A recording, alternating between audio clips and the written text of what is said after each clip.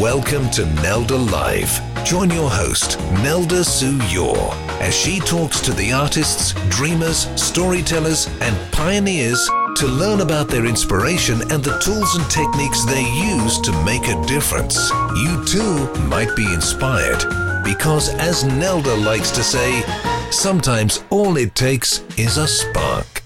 Here's Nelda. Today on Nelda Live, we are so pleased to have four-time New York Times best-selling author Daniel Pink. Dan has these incredibly diverse interests ranging from what motivates people to the best times of day to think or work to how to persuade others. I am fascinated by why he chose all these different subjects, and I want to get his best bits of advice for us. So let's see what he has to share with us today. So Dan, I am so pleased to have you on Nelda Live today. Welcome. Thanks for having me, Nelda. It's good to be with you. It is so good to have you. You know, I have looked at a number of your talks on timing, persuasion. I'm trying to think of all the different ones that I've sat and listened to. I listen to you while doing art. So it's always interesting to listen to your different subjects. But I kind of want to have a sense of the person behind all of this. So if you will you tell us a little bit about yourself? Who is Dan Pink? Oh, man. Well, I guess after 50-something years, I'm still trying to figure out who I am, like all of us. So it's a journey. Let's see here. I am someone who figured out like what I wanted to be when I grew up fairly late in the game. So I started, I've been working, I'm talking to you from my home office here in Washington, D.C. It's a converted one-car garage. I live right there. And in fact, you can sort of see, I'll give you a little, if you look over there, that was the garage door, that window that you see over here, yes, kind of outlined like that. That was a garage door. So this is where I work. And I grew up and I became a writer.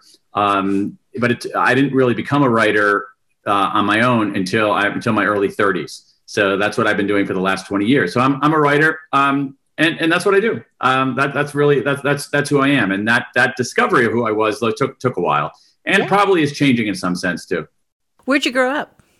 I grew up. I was born in. I was actually born in Wilmington, Delaware, home of Joe Biden, but I grew up in Columbus, Ohio. So I consider myself I moved there when I was a little kid. So I consider myself a Midwesterner. I grew up in Ohio. I consider myself a child of the Big Ten. So I grew up in the shadow of the Ohio State University. I went to a Big Ten school myself for college. So I lived most of my formative years in the Midwest. And that ended up being, I think, much more important to who I am than I ever would have suspected. So like where you don't remember anything that happens to you before you're 5 or so, right? So, right. So from the time I was 5 until the time I was 22, which is pretty formative years, right? I lived in the Midwest, and that made a big difference. I think for the positive. Oh, I mean, really for the positive, yeah. Yeah, I grew up, I was born in New Orleans, so I grew up just outside New Orleans. And I think I spent most of my time as a kid with mud between my toes. I mean, just to be honest with you. Because so I look at that and moved to Texas by the time I was in second grade. So, but I always kind of think fondly of the days that I had just to wander. And so it really does frame out something for you that's different. So did you write a lot as a kid? So I grew up in the Midwest. I went to college. I went to law school. I worked in politics for a while. Couldn't stand that. But something strange happened when I was probably from the time I was in high school, all the way to the time I was always quote unquote writing on the side. So I was. So let me give you an example. In college, I was a linguistics major. I studied linguistics, which is a social science, but also a very kind of mathematical social science. It's super analytical, more in some ways just a different kind of approach than say something like psychology. In some ways, more sort of in its way of knowing, like economics, in some ways than even something like psychology. So very kind of hardcore mathematical social science, and yet I for whatever reason, I entered like some short story contests and won. When I was in law school, I did a summer internship instead of at a law firm at a newspaper. I was like writing articles and essays and things on the side, and even to the point when I was working in politics, I was doing this stuff on the side, and I wasn't even getting paid for it. And it wasn't like I said, "Oh, I want to become a writer." It was just like, "Hey, this is sort of what I did." And eventually, and here I'm like a grown man. I mean, I'm 30 years old. I have a wife. I have a kid, and it's midnight, and I'm sitting at a computer even though I have this very demanding day job, and I'm writing some stupid essay that I'm not going to get paid for. And my wife finally helps me realize that, hey, wait a second, you're doing this thing on the side for no money. Maybe you actually like doing this. And so I guess, I mean, again, if the tale is instructive at all, it's instructive because I think we can extract a lesson from it. And I think the lesson perhaps is this, that, a lot of times people ask, especially young people, it's like, what's your passion? What's your passion? And I freaking hate that question. I think that's a terrible question because I feel like if you ask me, what's your passion? I feel like I have to give a really, really, really good answer. And I usually don't have that good of an answer. And, but if you just say, I think the more insightful question perhaps is like, what do you do? What do you do when nobody's watching? What do you care about when nobody's watching? What do you do just because it's what you do? And it turned out that writing is what I do. And if you look at my life as a writer now, if you say, is writing your passion? I would say no, because writing is really freaking hard. It's really hard. At least it's really hard I think it's hard for most people. I think it's really hard for me. And there, I would say more days than not, I don't like it. And yet it's what I do. So in some ways, the journey that we're on is a journey to discover, what do you do? You must do it pretty well because you have out of the 6 books, 4 of them New York Times bestsellers, right? So keep writing, please. And so I was looking at the different books when we started researching you and my team started bringing me things. It was, you've written about timing, sales, persuasion, motivation, and creativity. So all these seem like these disparate things, but to you, there must be a link between them, is there? There are 2 different ways to answer that question. Okay, so the obvious way to answer that question is, of course, Nelda, there is a distinct, clear linkage between them. In fact, I had this intentional plan from all along to architect this whole oeuvre of work. Okay, but that's bullshit. I mean, the answer, the real question is what links them together, if anything, is it's stuff I'm interested in. That's the link.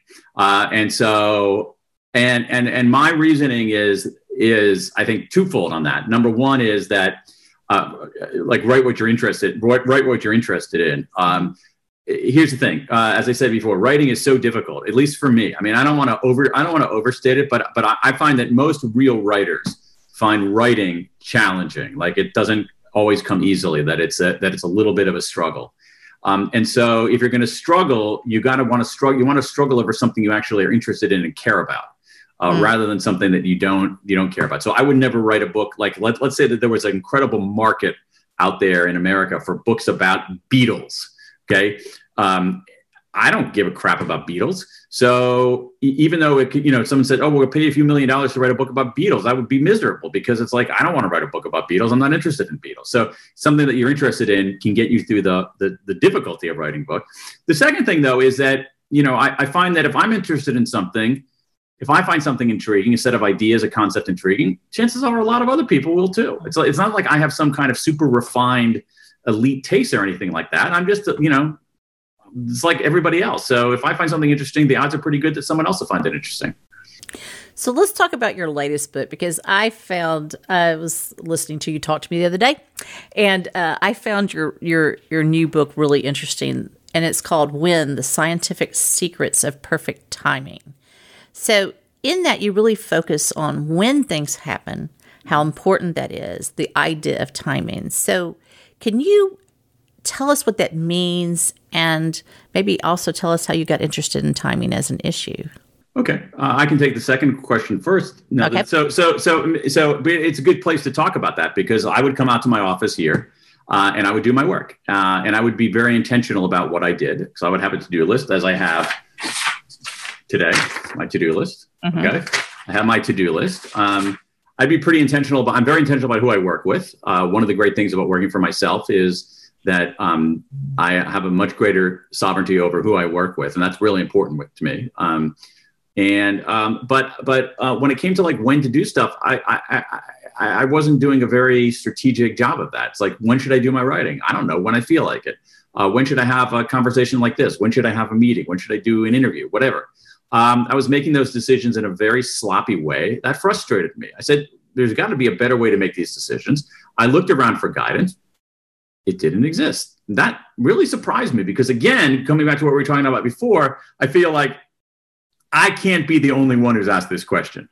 And so, you know, some of the books that I've written have looked at these big bodies of social science and said, what can we learn from these massive troves of science and apply to our daily lives? So I said, I wonder if there's any research on this question of timing. And it turned out there was a huge amount of research on this question on timing. It was spread all over the place. It was in literally 24 different disciplines. And I said, well, if someone is willing to do the hard work of going through all of these studies across, 25 different disciplines, we might be able to piece together the evidence-based ways to solve the problem that I was facing here in this office, which is, when should I do work? And so that's what I did.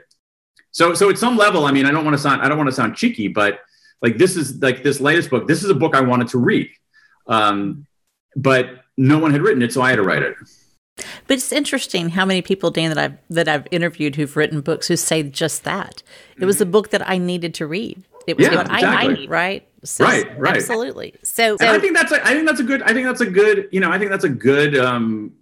good standard for writers. Like is this, to me, like, I even have a slightly even higher standard. Like the way I look at it, if this book were written by somebody else, okay, this book that I'm working on a new book right now, this, take any book, if this book were written by somebody else, would I try to get a copy the first day and read it immediately? And, that's my test. And if the answer to that is no, then it's probably not a book I should write.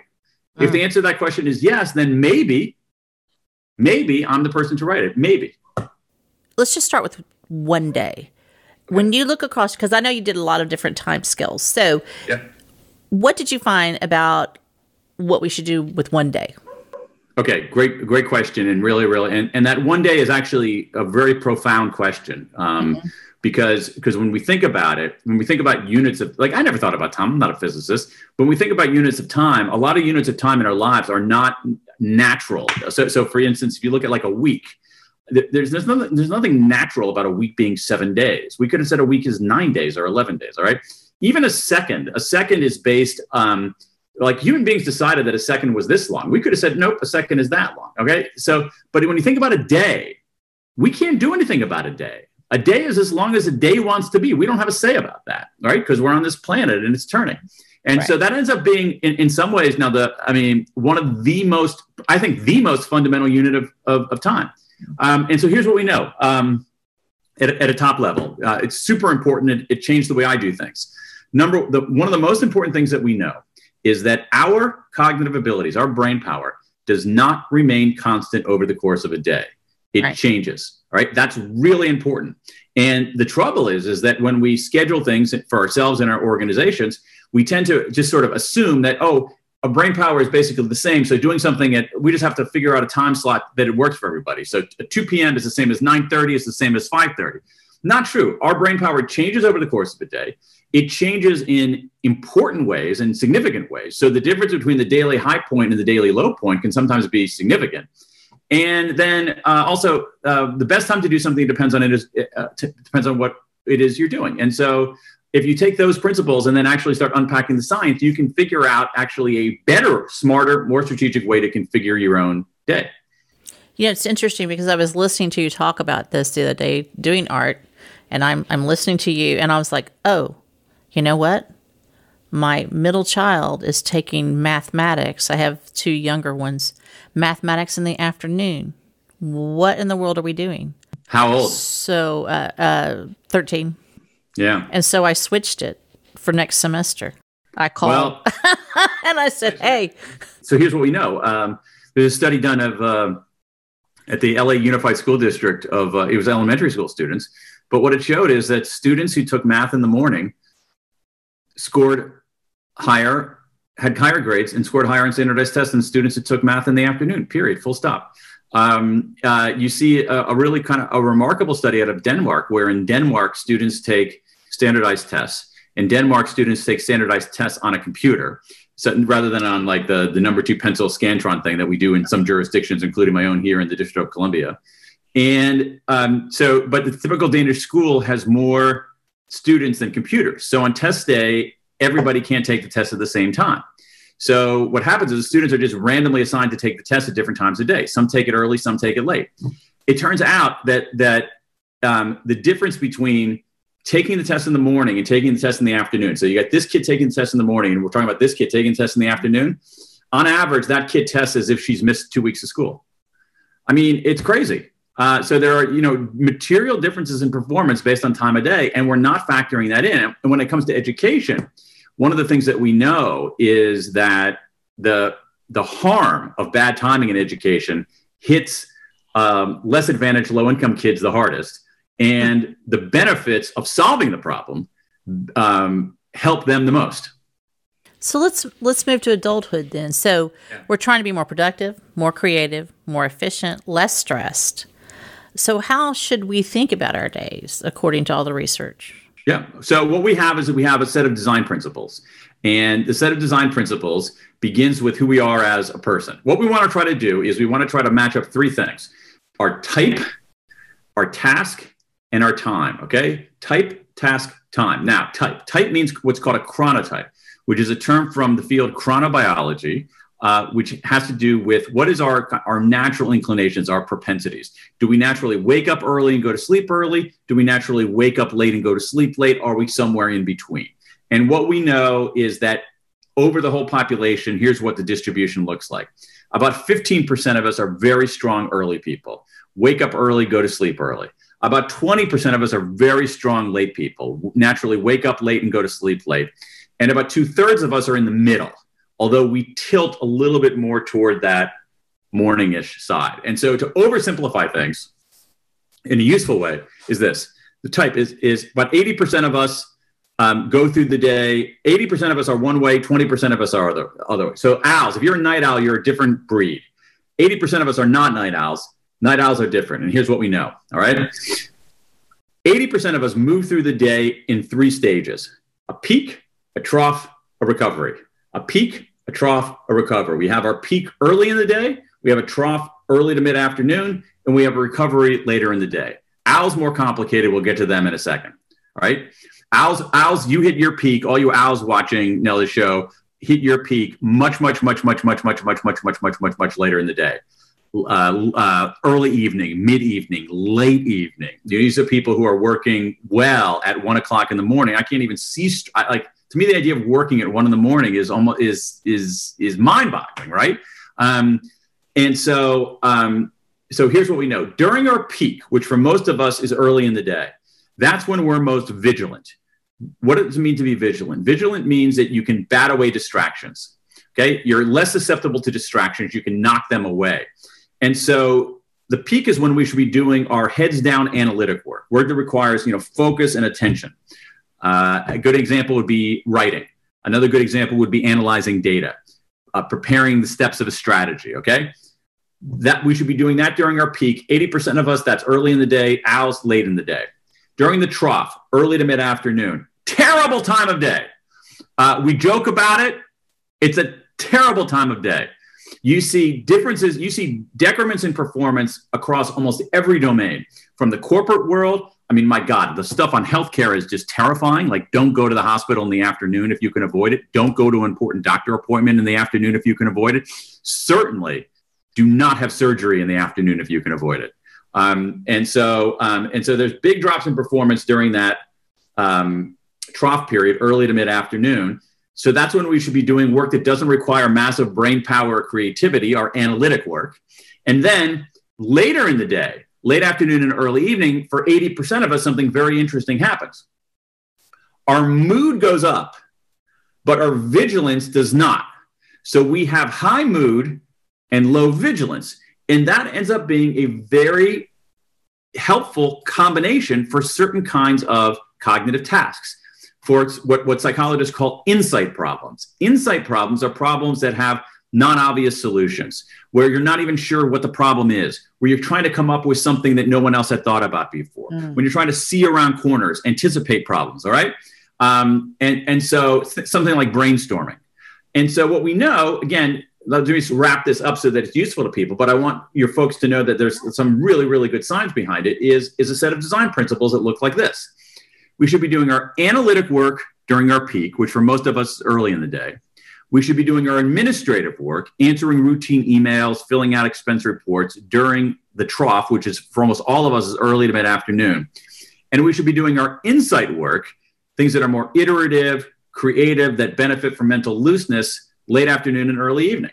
And now, again, the science doesn't tell us that, like what some of these, the productivity websites tell you, is like, oh, everybody should get up at 4:30 in the morning and work. It doesn't tell, you got to figure that out on your own. But the general principles are that: analytic in the peak, administrative in the trough, insight in the recovery. And if you do that, the odds are very, very good. You're going to feel better. You're going to get more work done, and you're going to get better work done.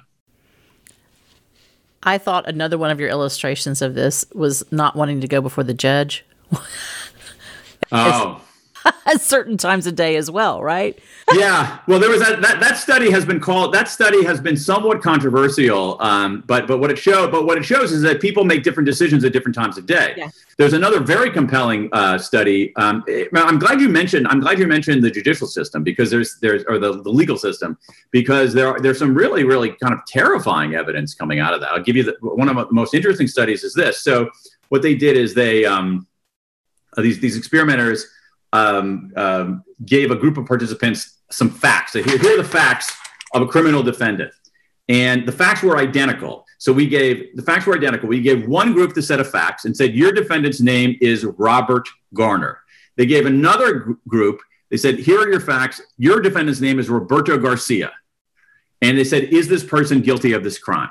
When the jurors deliberated in the morning, they gave the same verdict for Garcia and for Garner. No difference.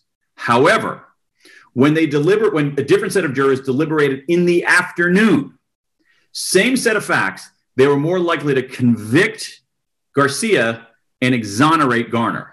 So people were more susceptible to laziness, shortcuts, which include things like, not only discrimination, but include things like discrimination. That's when you were talking about that, I was like, that floored me. I had to stop and think about it for a while, and it made me really, really think about the way we do things, right? And how we need to pay attention to this. Absolutely. I mean, as someone as someone trained as a lawyer, I tell my own don't become a criminal defendant. There's a really good, that's a terrifying topic, Nelda. There's a really good book by a guy named Adam Benferrato at Temple Law School about how much of the legal system is built on assumptions about human behavior that are just flatly wrong. So everything from like eyewitness testimony is worth nothing. Confessions, to my surprise, confessions are unbelievably easy to coerce. I mean, human beings are very susceptible to confessing to things. I find that shocking, confessing to things that they didn't. And so I tell my kids, don't be a criminal. Don't be a defendant. Just don't do it. Okay. Yeah. So let's pull back and let's look at milestones, because this is a longer time scale. Sure. What can you tell us about milestones? Yeah, it's another really, really, really great point, and it's a really smart way to think about timing itself. So what a lot of social scientists have discovered is the existence of exactly what you're talking about, what are called temporal milestones. All right, temporal milestones, and so we can think about temporal milestones serving the same, more or less similar function as physical milestones. So physical. So like if you were to give people directions to your house, you might give them some milestones to look for. Look for that store. Don't go past, that kind of thing. And so what happens when we have a physical milestone? We slow down a little bit, we orient ourselves. And so temporal milestones have that same kind of effect. But there's one particular kind of temporal milestone that is really powerful. And it's what's known as a fresh start date.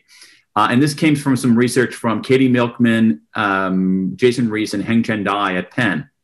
What they found out is that certain dates in the calendar are milestones. They get us to slow down, but they have a dual effect. And what they do is that they get us essentially to open up a fresh ledger on ourselves.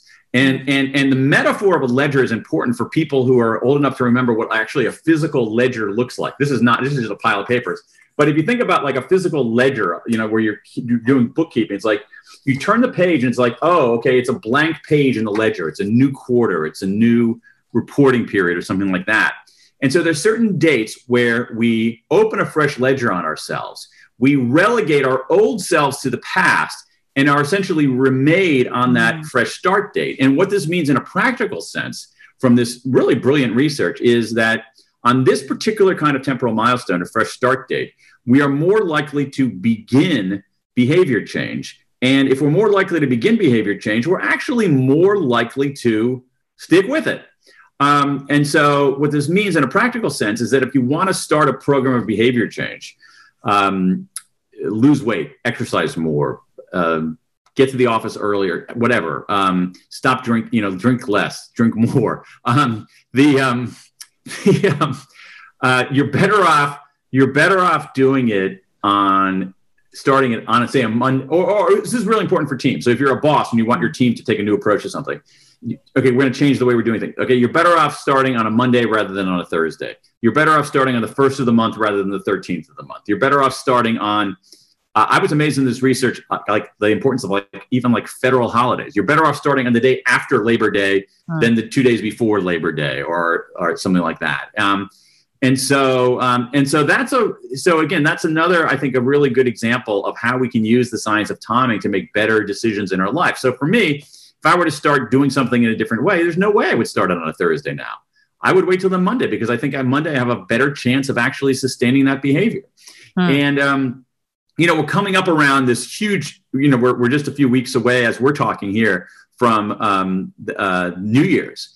And, where we talk the ultimate temporal milestone, it's why we have New Year's resolutions. And my view is that New Year's resolutions get such a bad rap because what we hear, it's like clockwork. Okay. So people will have New Year's resolutions. And then in February, there'll be Gallup will do a poll or some private entity will do a poll and CNN will report and saying, it's only February and 2/3 of people have abandoned their New Year's aren't sticking to their New Year's resolutions anymore. New Year's resolutions stink. And I look at that and say, what? 1/3 of people are still sticking with their New Year's resolutions? It's so hard to change our behavior. Behavior change is unbelievably hard. And you're saying 1/3 of people are sticking with, that's extraordinary to me. So use these fresh start dates as a way to, use timing to change your behavior for the good. You had one other thing that I just really thought was fascinating. And I find it fascinating just from personal experience as well, that you talked about the power of people doing things together or synchronizing. And I really especially loved what you talked about choral singing. So give us those examples. Tell them why it's so powerful. Do you sing in a choir? I don't right now, but I always have. Okay, great. Okay, this of all the stuff I've been writing about for 20 years, this line of research might be the thing that blew me away the most. It's just extraordinary. So there's a lot of research on exactly as you say, on choral singing. And what it shows is that choral singing is so good for us on so many different levels. The dimensions in which it's good for us it's mind-boggling now. So what you have, so for instance, it boosts our mood. Maybe not that big of a surprise. It actually can be a prophylactic against depression. That's kind of interesting. All right. Yeah. It actually increases our pain threshold, which is kind of, okay, now we're getting kind of interesting. Okay. The other thing that it does, this is the amazing experiment that I write about in the book is, okay, so here's what you do. You draw blood from people, okay? And you measure their immunoglobulin levels. There's a measure of their immune response. Then they sing in a choir, to draw blood again. Their immunoglobulin levels go up. Now, you can't fake that. You can say, oh, I'm happier now. And you might be lying to yourself or to the other person. But it's hard. You can't fake your immunoglobulin. You can't I'm going to will my immunoglobulin levels, And so if you look at what happens with kids, little kids who do synchronous activities, whether it is playing like clap and tap games or even things like swinging on a swing set synchronously, afterwards are more likely to help the teacher, more likely to play with kids who don't look like them. I mean, it's just incredible. But back to choral singing, here's the punchline. Let's take exercise. Exercise is so good for you. There's almost no argument against exercise. Everybody who's able-bodied, and even people who have even some certain kinds of disabilities, should try to exercise if they have the means to do that. There's no question about it. Exercise is universally good for you. I mean, maybe some people over-exercise, 1% of people, like they do too much, but 99% of us, we should be exercising. It is undeniably good for us. I would say that choral singing is almost as good for us as exercise. Wow. It is, my reading the research shows, something like meditation. Meditation is very good for us. I'd say it's up there with meditation. I actually would give meditation the bronze. I give exercise the gold, but I would give choral singing the silver and meditation the bronze. Choral singing is so good for us. On every dimension of our life. And it makes me start to wonder, wow, it's like, I think that so many religious traditions had intuited that, because most religious traditions have some kind of group singing. And what's interesting about that, and I'll shut up in here in a second, is that it's not singing per se. Okay. Because you can test this. So if you do this, okay, take my immunoglobulin levels, then I sing in the shower by myself, check them again, no change. Right? Wow. It's not singing.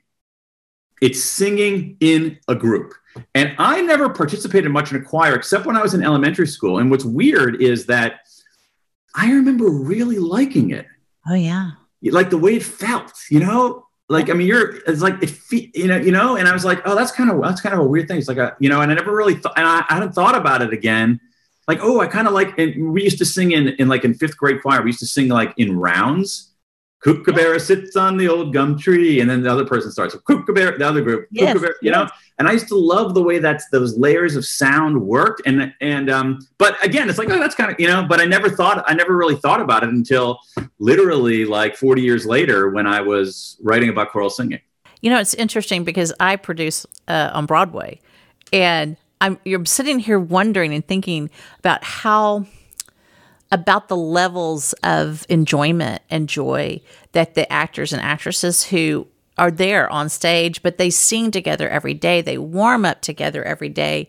They are literally, on stage, harmonizing and doing, and they really are joyful people, and they see it as a family, right? So it's absolutely. Think about the bonding that goes on with those kinds of things. And it's not, again, I don't want to single out singing only. Right. It's all kinds of synchronized group activity. So there's more research on singing and choral singing just because there are more choruses and things out there. But you see it with group dancing.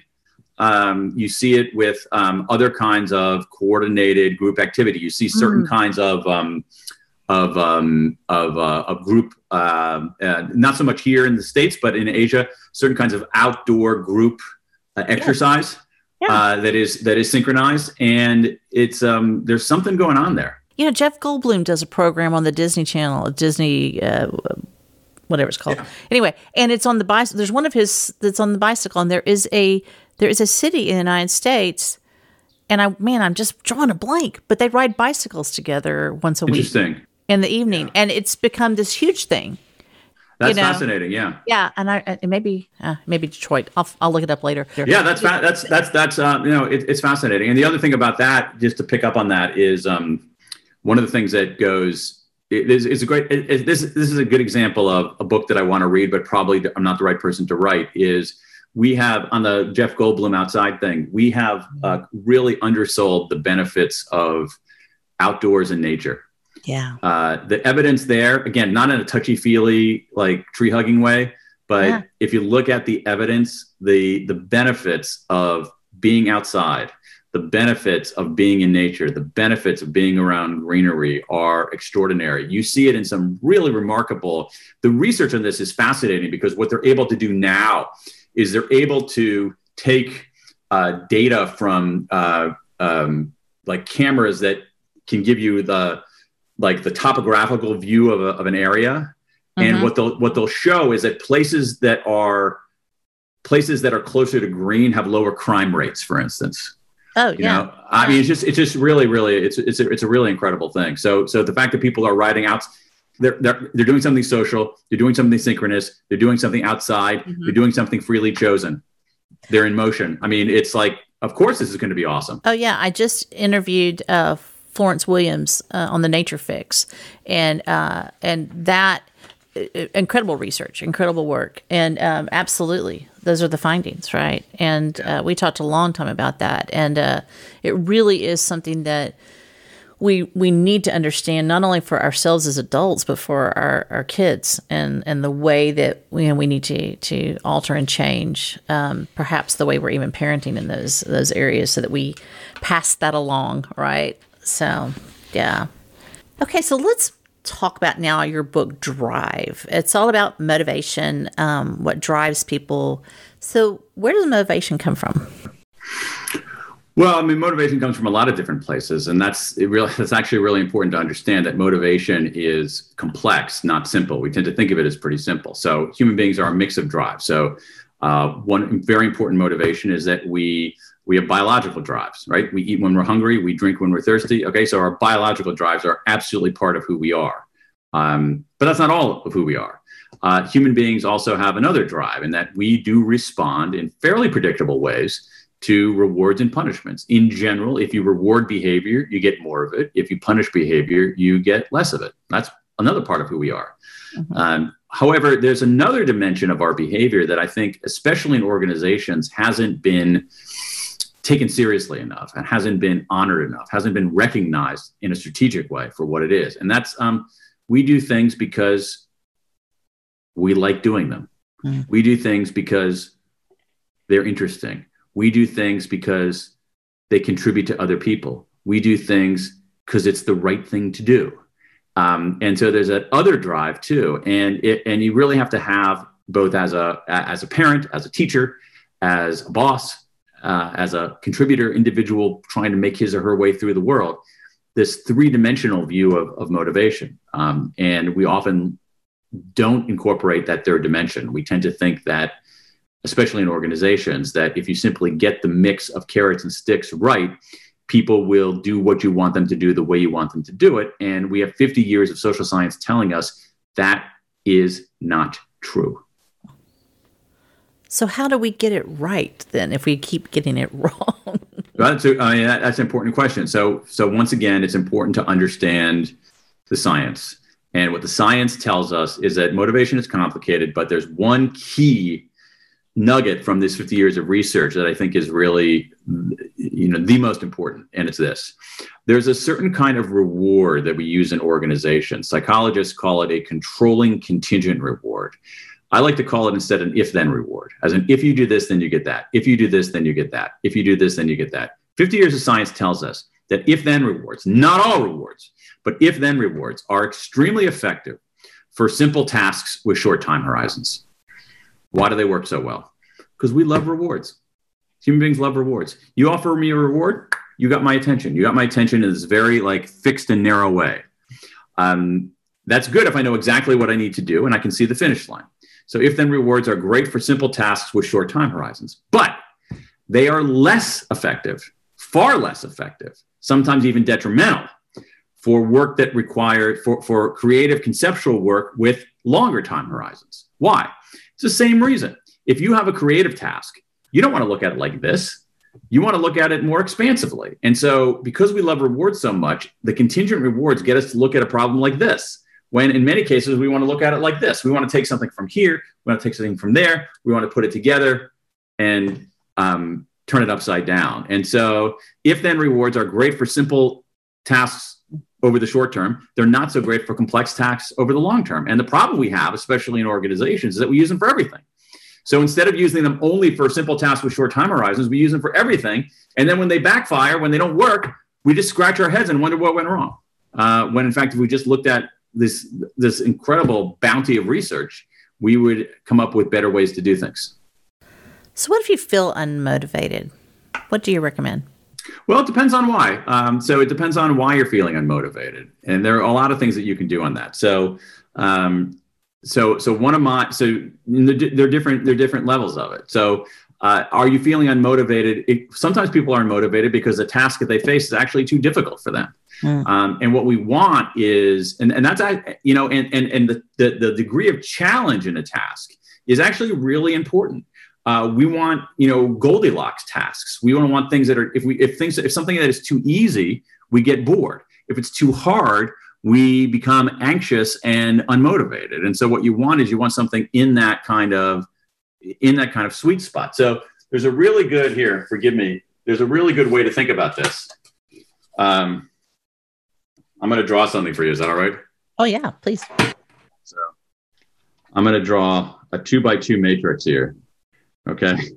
So on one is, hang on a second here. That's fine. Here we go. This will be exciting. All right. So here we go. So here's a 2x2 matrix. All right. So on this one this is what social science is called decision latitude, how much control you have over something. And this one is challenge. Okay. So you have 4 different possibilities. You can have, okay. So we can go around the horn here. So let's say that you have something that is not challenging and you have no say over how you do it. Okay. That is monotonous, right? Okay. Yes. So it'd be like saying, Dan, you have to stuff envelopes. You have to stuff this many envelopes every single day from this time to this time. I know how to stuff envelopes. I don't have any, it's not challenging. I don't have any control. Okay. That is monotonous. All right. That's not what we want.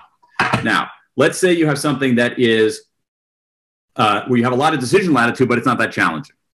All right. And I'll give you an example of this. When I was a kid in Columbus, Ohio, on the summers, I would mow some lawns. But here's the thing. I wasn't very enterprising. So I would have like 2 or 3 lawns. And the people who were doing it really didn't care. So I could do it whenever I wanted. All right. So I had like this low challenge thing with perfect latitude over when I did it. And as a consequence, I did a terrible job. All right. Because I had decision latitude, but it wasn't challenging. So that's more like, that's drift down here. Now, moving around the horn here. Let's say you have something that's super challenging, but you have no decision latitude. And this is true for a lot of people. We're seeing this right now with a lot of first responders. We're seeing this with a lot of healthcare professionals. They have incredibly challenging jobs, but they have no say over anything. All right. That leads you to burnout.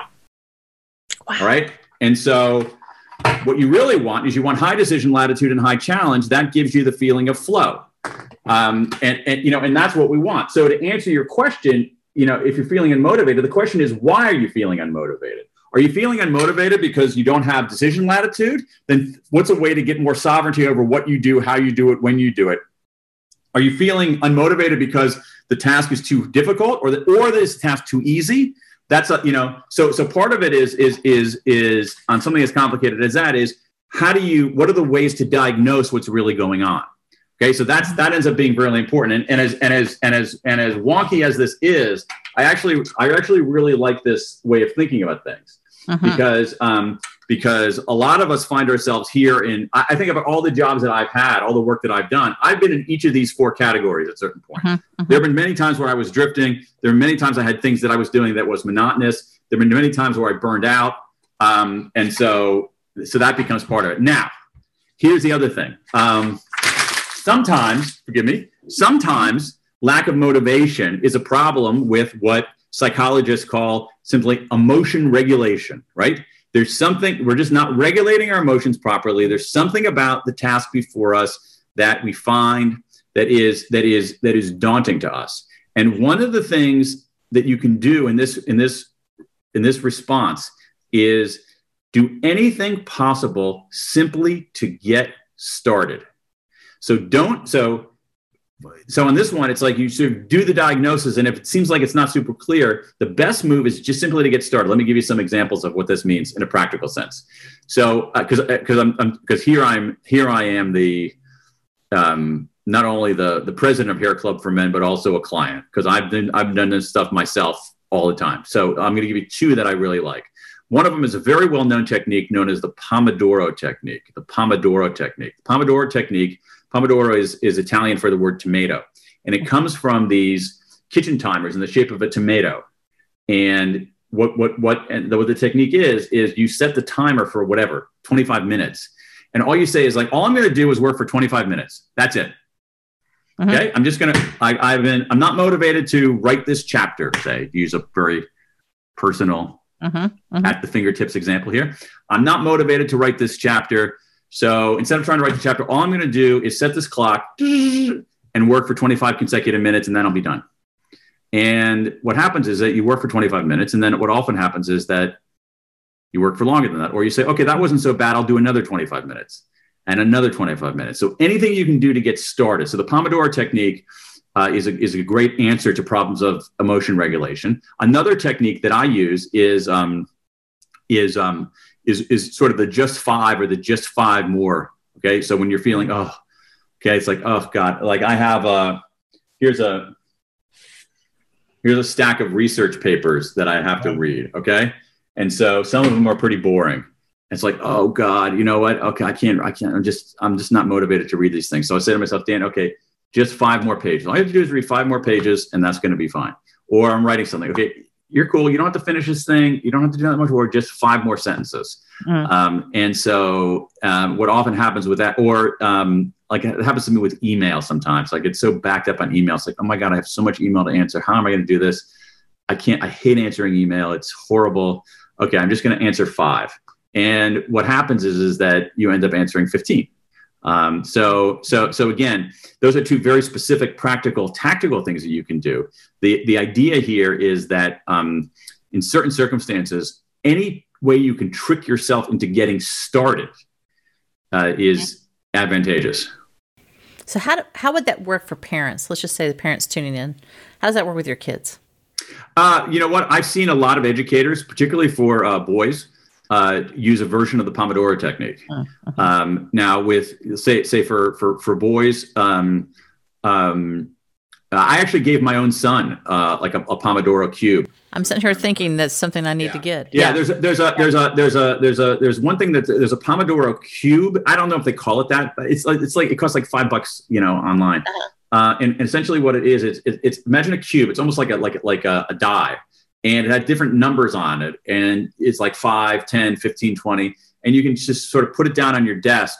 And let's say the 5 is on the top. What it'll do is it'll start, as soon as you put it down, it'll start counting 5 minutes, and then it'll ring after 5 minutes. And so if you can get 5 minutes of sustained attention, and then maybe another 5 minutes of sustained attention and another 5 minutes of sustained attention. So I think that you can do that. I think one of the most important things is, and again, you know this, and your listeners know this, but it's worth repeating, is if you're a parent, like it's helpful for your kids to know that you struggle with this. Yeah. That you don't always get it right. That, or at least in my case, you rarely get it right. And so I'm I'll tell my kids about my kids know that I use Pomodoro, and I don't.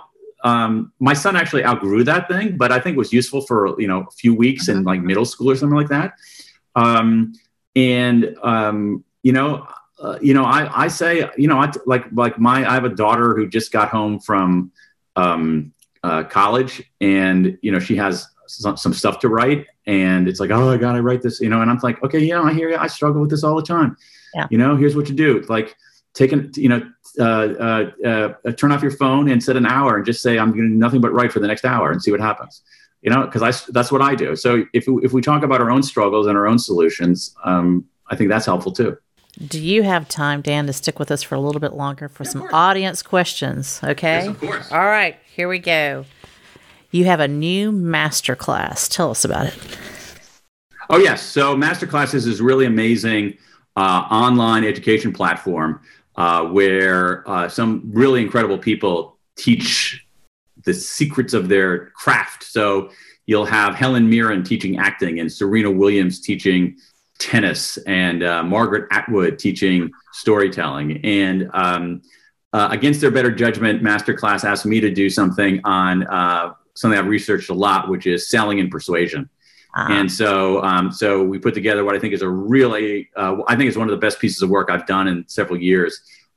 It's 3 hours of video, 16 lessons, looking at the science of selling, persuasion, and influence, with some really, really smart, practical tips on, how to get people to change their behavior without changing their mind, how to frame your message so that it's more persuasive, some different ways to pitch your idea, the difference between, say, irritating people and agitating people, how to get better attuned to someone else's point of view. So a lot of really good stuff.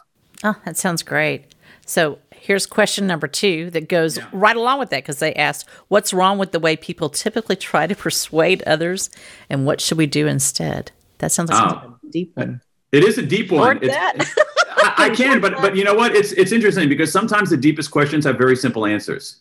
And that is a very deep question. And I think the real answer to this is, I actually hinted at it before, is to understand the difference between irritation and agitation. Irritation is when I try to get you to do something I want you to do. Agitation is when I try to get you to do something that you want to do. And what we really want in persuading, moving others is we're not trying to trick people. We're not trying to coerce people. We're trying to change the context and put people in a situation where they reach the conclusion that you want them to reach. You hope them to reach on their own because that's the right conclusion for them to reach. And it's a hard task, but it goes back to some of the work on motivation as well, where one of the great scholars of this told me when I interviewed him years ago, a guy named Edward Deasy, he says, okay, wait a second. We have to understand is that motivation is not something one person does to another. It's something that people do for themselves. And I think the same thing is true with persuasion. Change the context, help people see things afresh, and help them come to their own conclusions. Okay, well said. All right. Here's another one. Lots of people are hearing about automation, AI, and the future of jobs. Yeah. There's a ton of anxiety around this. What kind of job skills do you think will be in demand going forward, and which skills will decline? Okay. So as it happens, I wrote a book about this about 15 years ago, in the early days of this. But I think there's an even simpler way to explain this, is that what you want to be able to do is you want to have skills that augment machine intelligence rather than compete with machine intelligence. So for instance, if you think about something, you think about something much more mundane. You think like I'm old enough to remember like when calculators first came out. Okay. So you think about a calculator, all right? When a calculator comes out, your ability to do long division in your head or addition of a lot of figures in your head doesn't really matter that much, right? Because you don't want to compete with a calculator literally on calculation. You're not going to win. What you want to be able to do is you want to be able to be numerate and be able to ask the right questions about numbers and know what to add and subtract, what to do long division about. Mm-hmm. And so the same thing is true with if you look at something like data science and big data. The ability of machines to analyze data is remarkable, but we need to know what are the right questions to ask. So we need to be able to see connections between different disciplines. We need to be able to, I think the skills of composition are incredibly important. So artistic skills like composition, empathic skills. Can you understand where someone else is coming from? Design skills. Can you create something that has both utility and significance at the same time? Storytelling. Can you not only about facts, but can you put facts in context in a way that is emotionally compelling? Meaning. Can you help people move closer toward meaning? So the short answer is augment machine intelligence, don't compete with it. The longer answer is think about things that are fundamentally human skills like design, storytelling, composition, symphonic thinking, empathy. And those are the things that where you need to have the basic, you have to have the hardcore SAT spreadsheet skills. You need those. If you don't have those, you're in a world of hurt. But the SAT spreadsheet skills, while they're necessary, they're not sufficient. And you need to accompany those with skills that I have to say in this country we haven't taken seriously enough: artistry, empathy, inventiveness, big picture thinking. I agree with you on that. Definitely. Well, you're an artist, so you would. So I have to ask you, this last question comes from me. So what time of the day should I have interviewed you? Oh, interesting. Well, it's a great question because, you interviewed me in the trough. And so, but I knew that going in. Yeah. So I actually had a cup of coffee right before, literally 15 minutes before, and I took a quick walk around my block because I knew that I didn't want to come into this interview with you during the dad draft. So I think that we succeeded in doing it despite that. We did. That bad timing. But if we were to do it again, it depends on what kind of interview you want to have. If you want to have like a wild and crazy, more discursive interview, let's do it late in the afternoon. If you want to have a more kind of, hey, what's the science say? What's going on? Give me the analysis. You want to do it first thing in the morning. Well, thanks for drinking your coffee. I appreciate it. All right. First time I've ever been thanked for drinking coffee. All right. So, Dan, I want the listeners to know where we can follow you, what's coming up next, what's going on, and what is next. Where can we find you? You can find me at my website, danpink.com, danpink.com, danpink.com. I'm also now working on a book about regret, and my team and I have been collecting regrets from people around the world. You can find out more there at worldregretsurvey.com. And if you go to worldregretsurvey.com, you can see some of the 10,000 regrets we've gathered from more than 30 countries around the world. What do people regret, and why do they regret it? We're going to draw a picture of that and write a book. I'm drawing a picture of that and writing a book about what regret is, why it's better than we think, how regret makes us human, how regret makes us better. A really great analysis of the things that people regret, which offers us a path to the good life, and some good tips on how to take regret, how to look backward to move forward. You have to come back and talk to me about that again. I will regret it if I don't. All right. Thank you so much for being here. My pleasure. Thanks for having me. Okay. Have a great day.